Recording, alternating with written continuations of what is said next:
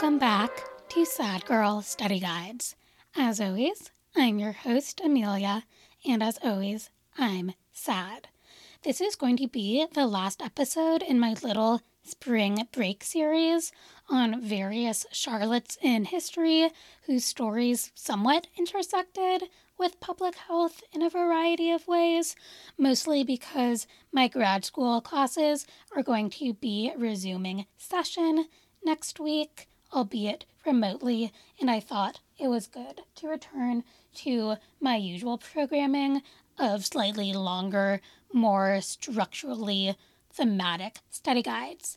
As a note, I do hope that everyone is continuing to do well and continuing to be as safe as possible and practice social distancing, staying at home, self-isolating, doing whatever it is that you need to do or can do to remain safe given the COVID-19 virus that is going around.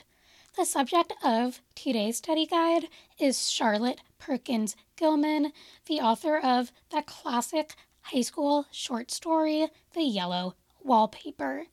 I do want to quickly give a content warning that I will be discussing suicide at the end of this episode, but when that bit of content comes in to the episode, I'll make it really clear. So if that is something triggering for you, you can fast forward so you don't have to listen to it.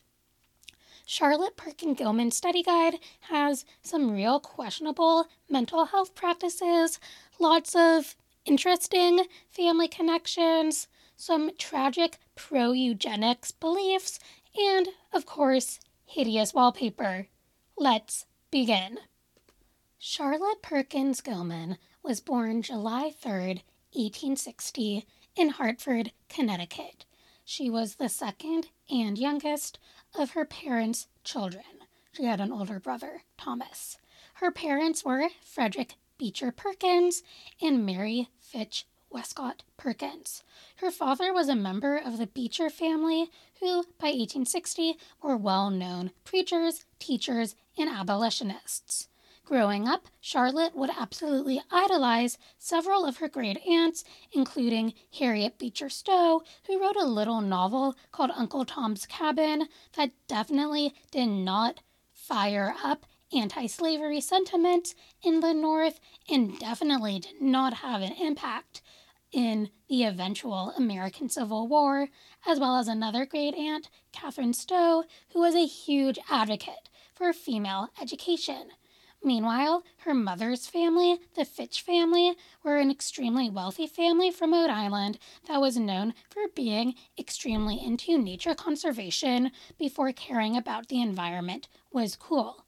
Mary Fitch specifically was known for introducing ivy as a concept both in gardening and in interior design into the United States.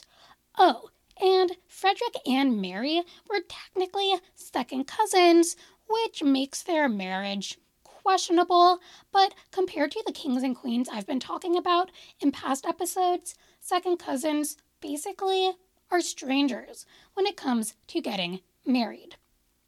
However, tragically for Charlotte and her mother, Frederick Beecher Perkins did not exactly live up to the family expectations. He abandoned Charlotte, her mother, and her older brother when she was only a baby. In fact, some sources said that Frederick ran out on the family when Mary Fitch Perkins was still pregnant with baby Charlotte. Either way, Charlotte doesn't really know her father growing up because he is going to be bouncing around various jobs in the publishing industry all across the country and will only occasionally send his family money, none of which is actually quite enough to live off of.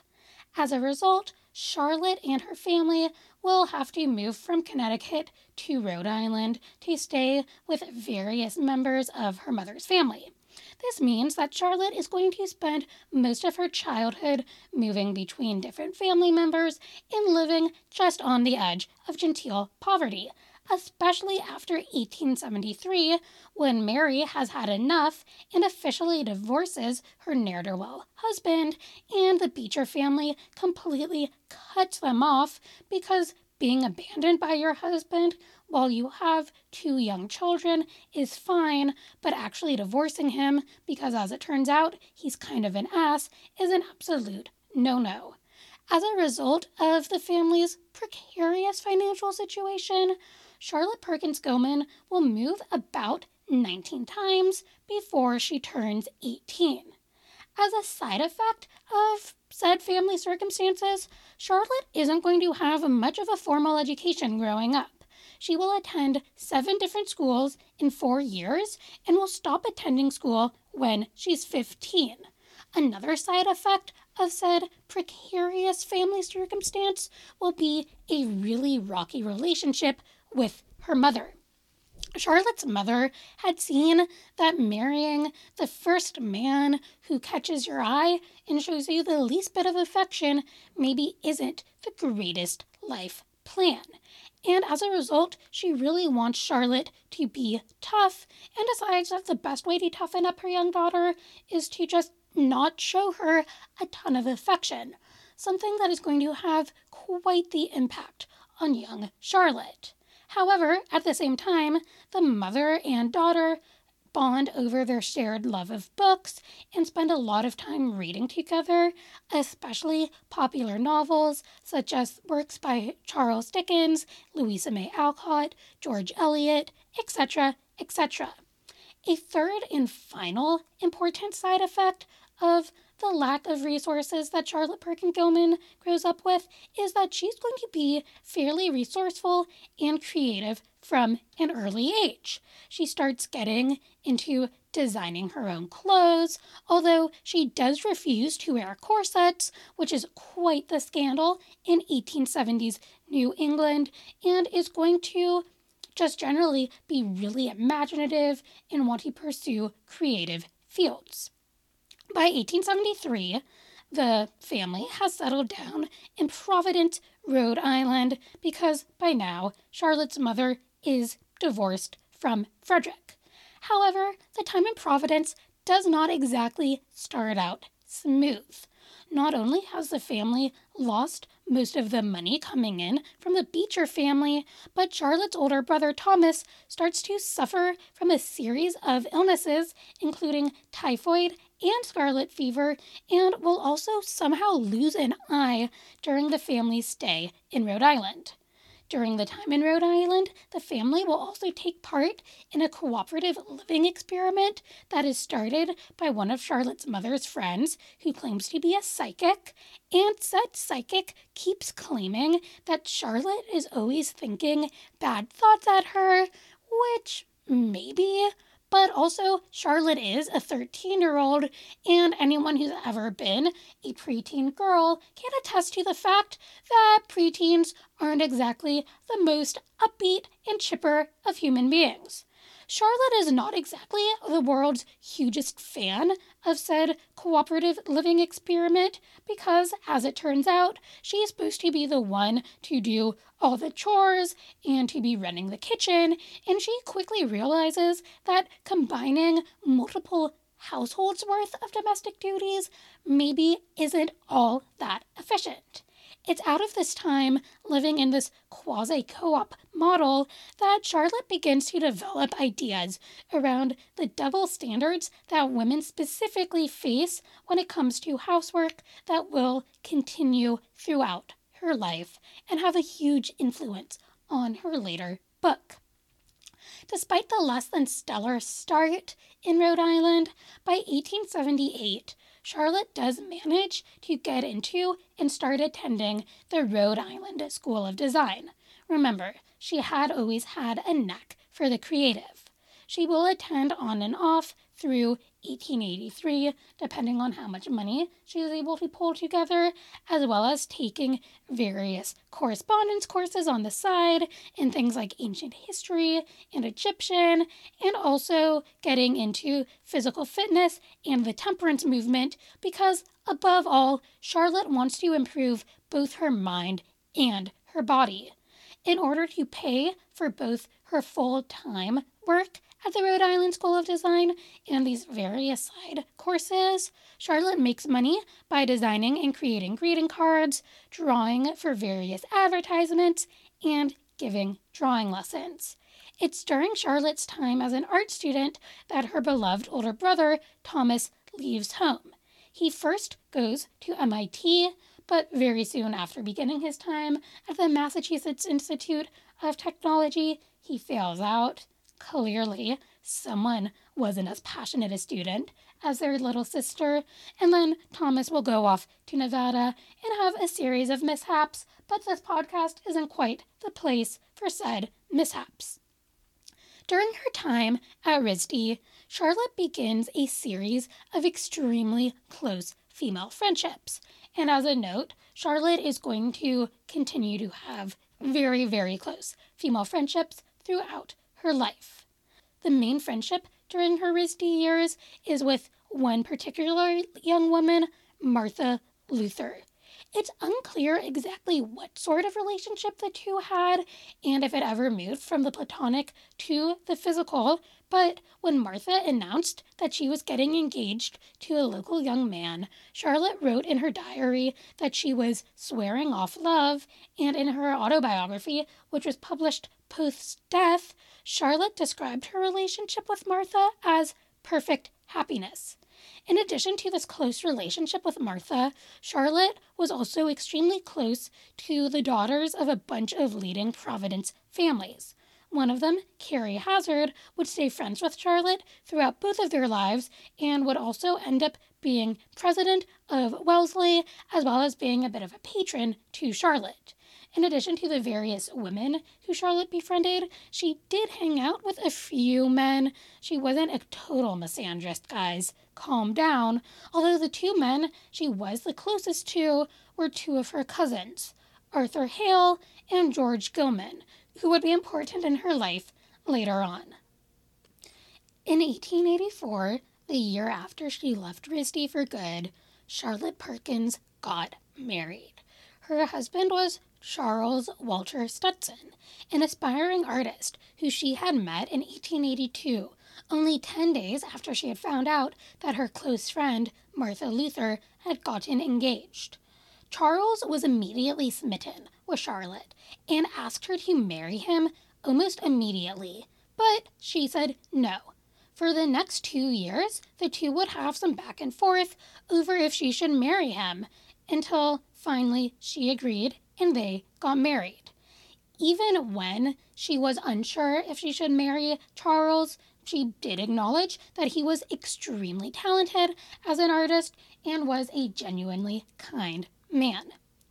Charlotte's decision to marry Charles was more than a bit of a disappointment, both to Charlotte herself, who felt personal guilt over getting married, and to her wider family, who felt like she was letting down the Beecher tradition of going out and doing something bigger to help improve the world, like so many of her great aunts had done, versus just simply getting married, which is what ordinary women did. This tension between doing something greater to help further the world and doing what ordinary women did by getting married was a tension that Charlotte would continue to struggle over. At the start of the marriage, Charlotte seemed content to be the ideal 1880s housewife. And when we talk about the ideal 1880s housewife, I do think it's really helpful to think about things like the early seasons of Mad Men or the first few episodes of Marvelous Mrs. Maisel.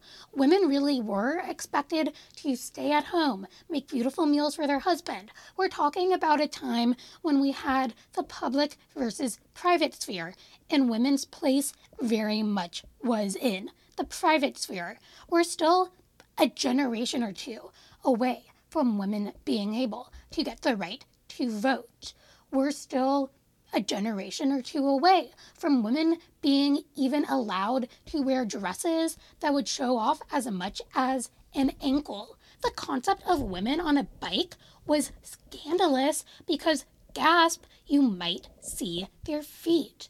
It was still questioned if women could do things like ride on trains because doing so might cause their internal organs to fall about, although there were no such concerns for men. Basically, when Charlotte Perkins got married, there were a lot of questions about women's ability, and the consensus was women had none. And at the beginning, Charlotte was fine with that consensus. She taught herself how to cook, she got really into housework, being the perfect housewife, all of those beautiful Donna Reed stereotypes. However, those stereotypes wouldn't last all that long for our heroine. 1 year after getting married to Charles, Charlotte gave birth to her only child, a daughter named Catherine Beecher. After the birth, Charlotte fell into a pretty serious depression. Nowadays, the mental issues that Charlotte was suffering from would be recognized as postpartum depression. However, back in the 1880s, doctors just didn't have a name for what Charlotte was suffering from, and it wasn't necessarily seen as something serious, especially since Charlotte had a reputation for being melancholy since childhood. But Charlotte wasn't getting better. In fact, she seemed to be getting worse. So at last, she and her husband decided that she should actually seek treatment for it. What a concept! Seeking treatment for an illness you have, whether it is physical or mental. Eventually, Charlotte went to Philadelphia to get treated by a well-known doctor named Silas Weir Mitchell. And Dr. Mitchell diagnosed Charlotte with nervous prostration and decided that the best course of treatment was something called the rest cure, which literally meant just lying in bed for a month and doing absolutely nothing. Once the month was up, Charlotte seemed slightly better, so he sent her back to her home with Charles Stetson with a series of extremely strict instructions. Said instructions involved staying in bed, ideally with her daughter as much as possible, spending an hour in bed after each meal, and never writing or painting or really doing anything intellectual or interesting ever again in her life. I repeat, never doing anything intellectual ever again. Basically, Dr. Mitchell's plan for Charlotte was for her to just lie in bed and be a passive figure for the rest of her life. Shockingly, despite this super effective treatment, her depression soon returned, and she ended up having a full-on nervous breakdown. Given the utter failure of Dr. Mitchell's rest cure, Charlotte made the very smart decision to leave her home and her husband to seek more treatment. In 1888, Charlotte moved to California with her daughter, separating from her husband. She first went to Oakland, where she stayed with a friend for a few months to regain some strength and improve her mental health before settling down in Pasadena. In Pasadena, she began to write fiction. And as we recall, picking up a pen was one of those things that Charlotte was not supposed to do, according to Dr. Mitchell. But as it turned out, writing fiction really helped Charlotte recover. Score 1 for common sense, 0 points to Dr. Mitchell.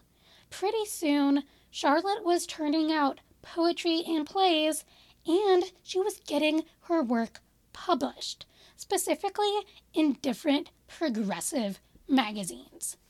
And here is where we need to take a quick little break from Charlotte's life specifically and talk about some of the larger political and social movements that were going on in the United States at this point in history and that are going to have quite the impact on Charlotte's life. The major political and social movement that is going to inform Charlotte Perkins Gilman's work is progressivism. this is a very surface level overview. As always, progressivism was a reaction and criticism to the industrialization that was going on in the United States that started in the late 1880s, early 1890s, and continued through the 1900s, early 1910s. The main concern that the progressives had was that power was getting way too concentrated in the hands of a few powerful, extremely wealthy business interests, which was hurting American democracy.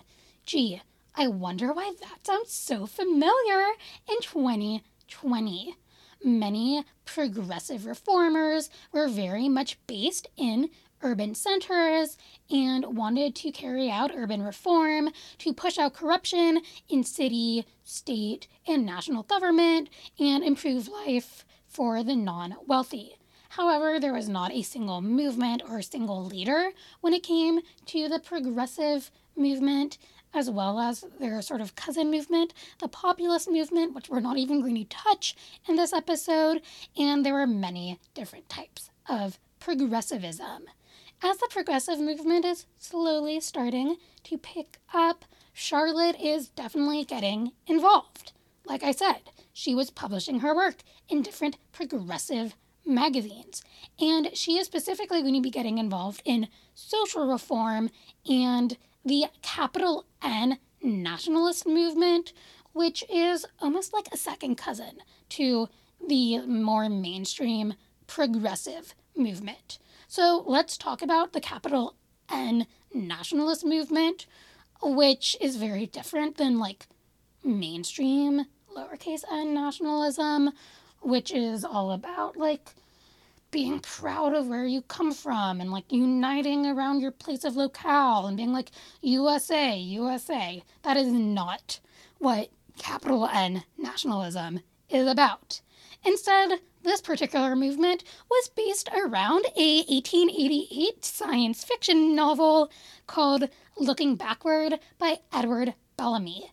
And the goal of the capital N nationalist movement was to use socialist groups to nationalize, hence the name, all private property in the United States and to create cooperative living as the main mode of life in the United States. Charlotte loved this idea, despite her past not-so-great experience in communal living, and specifically decided that the best idea for the future of the United States was one where women, specifically mothers, got to leave the home and be equal to men in these communal living communities. And the fact that Charlotte was thinking in this way is huge because we're still about 3 decades away from women even having the right to vote. During this time, living in California, getting involved in these various social movements, slowly publishing bits of writing for various newspapers, Charlotte Perkins Gilman is going to publish what will be her most famous piece of writing in 1892, a short story called The Yellow Wallpaper in a magazine called The New England Magazine. So, what is The Yellow Wallpaper about? And I'm going to give some slight spoilers, actually incredible spoilers, because I'm going to be giving away the ending. So if you never read The Yellow Wallpaper in high school or college, or in like a famous American short stories class, or in like intro to feminist literature class, number one, I'm sorry, it's a great short story. Number two, it's widely available online. You should pause this episode and read it. It'll take you less than half an hour. Number three, maybe skip ahead 2 minutes so you don't get the ending spoiled. Okay, cool. Basically, The Yellow Wallpaper tells the story of a young woman who is sent to a summer house to take the rest cure after giving birth and suffering from postpartum depression, and whose husband doesn't really believe that she's sick. As time goes by, the woman's mental stability starts to decline, and she becomes obsessed with the wallpaper in her room. And by the end of the story, she has essentially descended into madness from her untreated postpartum depression and has attacked her husband, who doesn't believe that anything is wrong with her, but in the process has sort of freed herself from the constraints of the patriarchy. That's the story.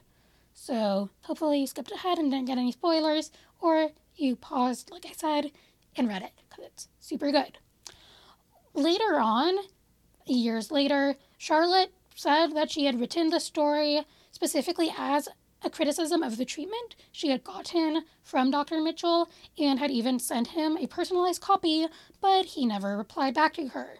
When The Yellow Wallpaper was first published in 1892, it didn't get great reviews, but now it's considered to be a classic short story as well as like a classic piece of feminist writing. The next year, in 1893, Charlotte published her first full-length book, which was a poetry collection. The year after that, Charlotte officially gets a divorce from Charles. The two have been living apart since 1888, but now it's legal. They're separated. And once again, I want to emphasize how groundbreaking Charlotte is by getting a divorce. At the time, it's something like 10,000 women a year are getting a divorce, and that's like not a lot of people. There are many colleges in the United States that have a population of 10,000 people. There are many colleges whose population is double, triple, 4 times that. Heck, the university where I'm getting my degree from right now has a population of about 15,000 students, and it doesn't feel that big. So that's how rare divorce is in the United States. On top of that, most people getting divorces are getting divorces because of reasons around infertility. And Charlotte's doing it because she and her husband just aren't working anymore, just to emphasize how modern and out of the ordinary Charlotte Perkins Gilman was for her time. After the divorce is legalized, Charles quickly gets remarried to Grace Ellery Channing, who actually was one of Charlotte's really close friends.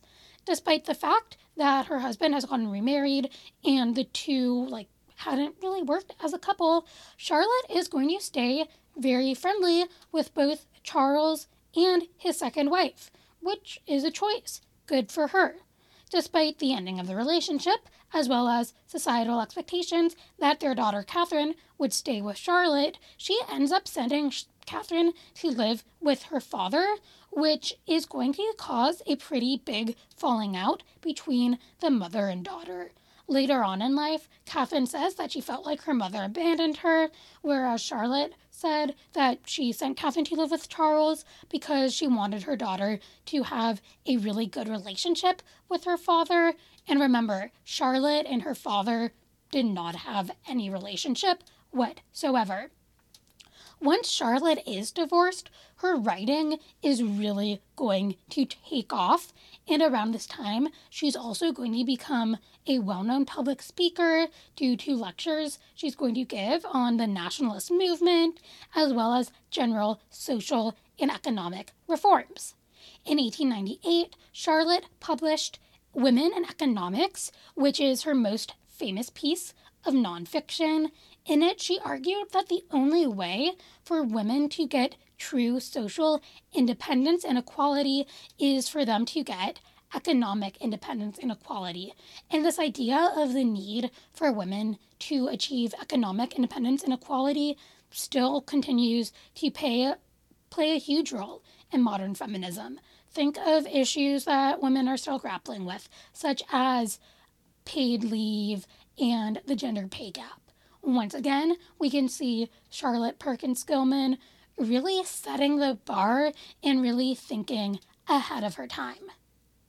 2 years after publishing Women in Economics, Charlotte Perkins gets remarried in 1900. Her second husband is her first cousin, which, as always, is a choice, George Houghton Gilman, which means she's finally Charlotte Perkins Gilman, even though I've been calling her that all along for consistency's sake. As it turns out, unlike her first husband, George Gilman is extremely supportive of her writing work, And after the marriage, in order to sort of consolidate her writing work, the two moved back to the East Coast, and they will mostly live between New York and Norwich, Connecticut.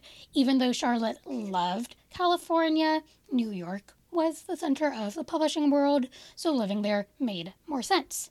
In 1909, Charlotte started her own magazine, The Forerunner, and she was going to be the main writer and editor for The Forerunner and use it to publish most of her writing. She would run the magazine for over 2 decades. It had over 80 issues and about 1,500 subscribers, which isn't too shabby given that she was doing all the work for The Forerunner herself. I can barely handle writing something for like 2 weeks, let alone 2 decades. Like, the thought boggles the mind.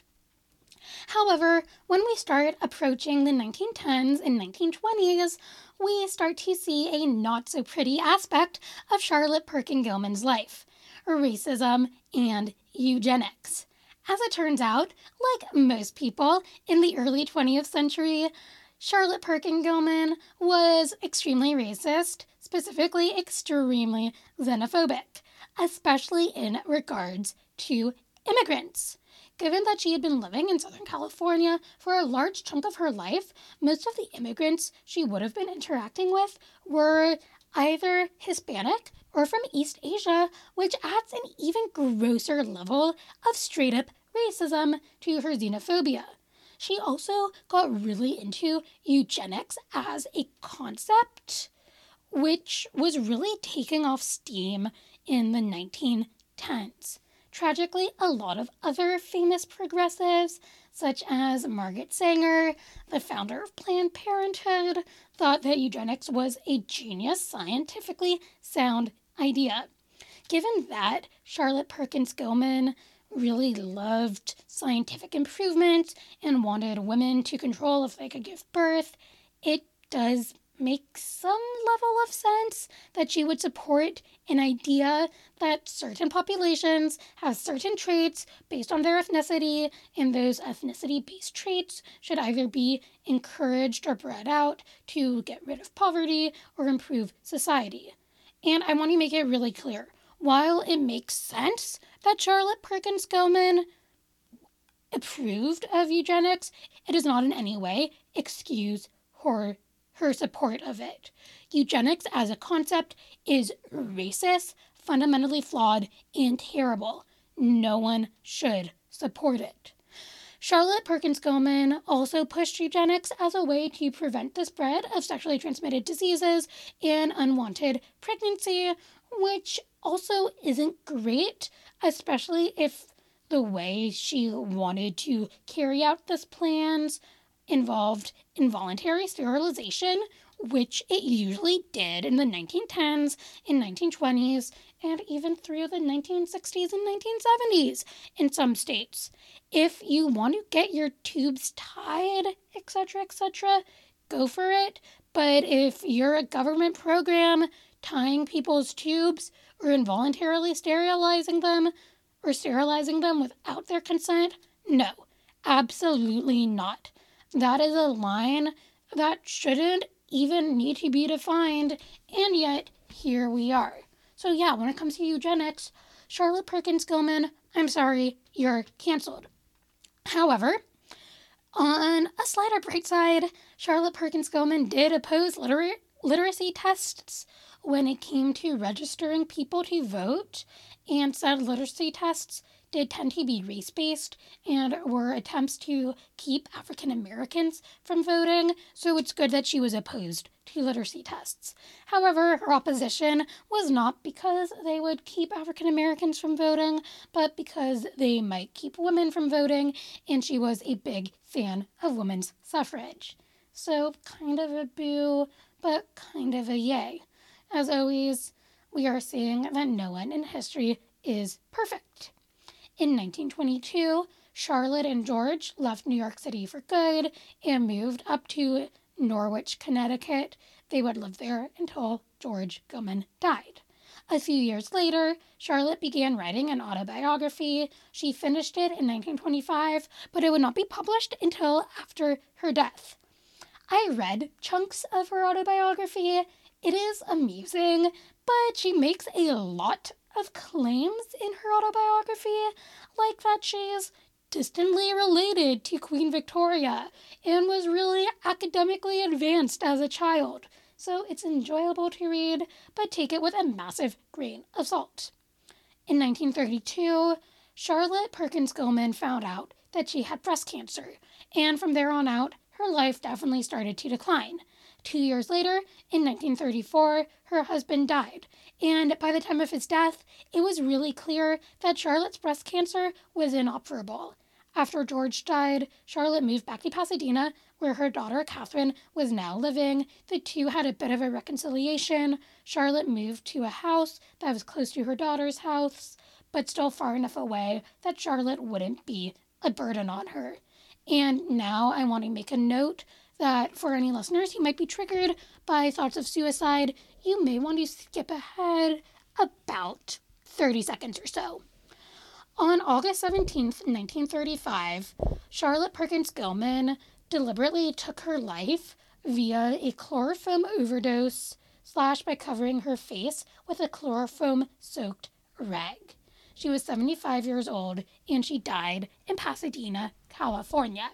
At the time of her death, Charlotte made it very clear that she wanted to die on her own terms and had been a long-term advocate for assisted suicide for the terminally ill. Before her death, she wrote that she had, quote, chosen chloroform over cancer.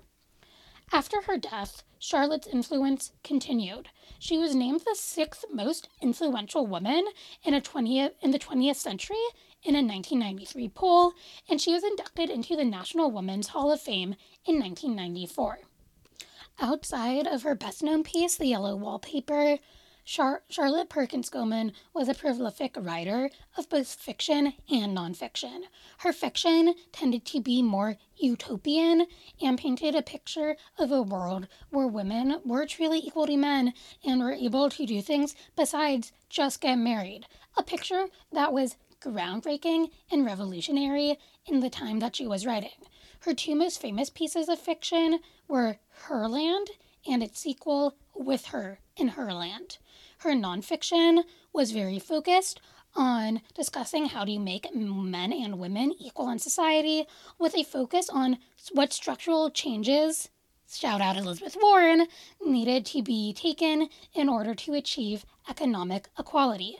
Some of her most famous nonfiction works include Women in Economics, Concerning Children, and The Home, Its Work and Influence. However, outside of the Yellow Wallpaper, Charlotte Perkins Gilman isn't really known for her writing today. She was very much overshadowed by some of her other contemporary fiction writers, such as Edith Wharton, because Charlotte Perkins Gilman wasn't quite as focused on things like prose and character, especially in her fiction writing, and was more focused on furthering her political ideals in her writing. However, despite this overshadowing, the ideas she put forth, both in her fiction and nonfiction writing, has continued to, in my opinion at least, really inspire the feminist movement. So, for those fans of the study guide who prefer bullet points to a full-on lecture, let's do a quick recap of the life of Charlotte Perkins Gilman. Charlotte Perkins Gilman was born Charlotte Perkins in July 1860 in Connecticut. Both of her parents were extremely well connected. Her mother, Mary Fitch Perkins, came from a wealthy Rhode Island family that was super into nature, while her father, Frederick Beecher Perkins, was a member of the famous socially reforming Beecher family. However, her father abandoned the family either right before Charlotte was born or when she was only a baby, and as a result, Charlotte, her older brother, and her mother had to bounce between various relatives' homes for most of her childhood before settling down in Rhode Island when Charlotte was about 13 years old. Growing up, Charlotte developed a love of reading, a tense relationship with her mother, and a real creative instinct. After a brief failed stint in cooperative living, Charlotte attended the Rhode Island School of Design on and off for 5 years. During her time at RISD, she developed extremely close female friendships, befriended 2 of her male cousins, one of whom she would later marry, and then in 1884, she married another guy, not her cousin, Charles Stetson. At the beginning of her marriage, Charlotte wanted to fit in to the mold of domesticity that was expected in polite New England society. She taught herself how to cook. She was the perfect housewife. But then, in 1885, when she was 25 years old, Charlotte gave birth to a daughter and began suffering from some pretty serious postpartum depression. Given that we were in the 1880s, no one really took her postpartum depression that seriously, and it got worse and worse. Finally, Charlotte went to a Dr. Mitchell in Philadelphia, who put Charlotte on the rest cure in order to treat said postpartum depression. As it turned out, the rest cure meant lying in bed doing absolutely nothing for the rest of Charlotte's life, which shockingly didn't help matters much. Charlotte ended up having a nervous breakdown and decided that she should maybe leave home and her husband in order to seek better treatment. In 1888, Charlotte took her daughter and moved to California and started writing, which was aggressively against Dr. Mitchell's orders. But as it turned out, that was exactly what Charlotte needed. She started writing poems and plays, getting them published in various magazines, and getting involved in various social reform movements such as the Progressive Movement and the Capital N Nationalist Movement. In 1892, she published her most famous piece of writing, the creepy and excellent short story, The Yellow Wallpaper, which nowadays is considered to be a feminist classic, and 2 years after that, in 1894, Charlotte and Charles scandalized polite society by officially getting divorced.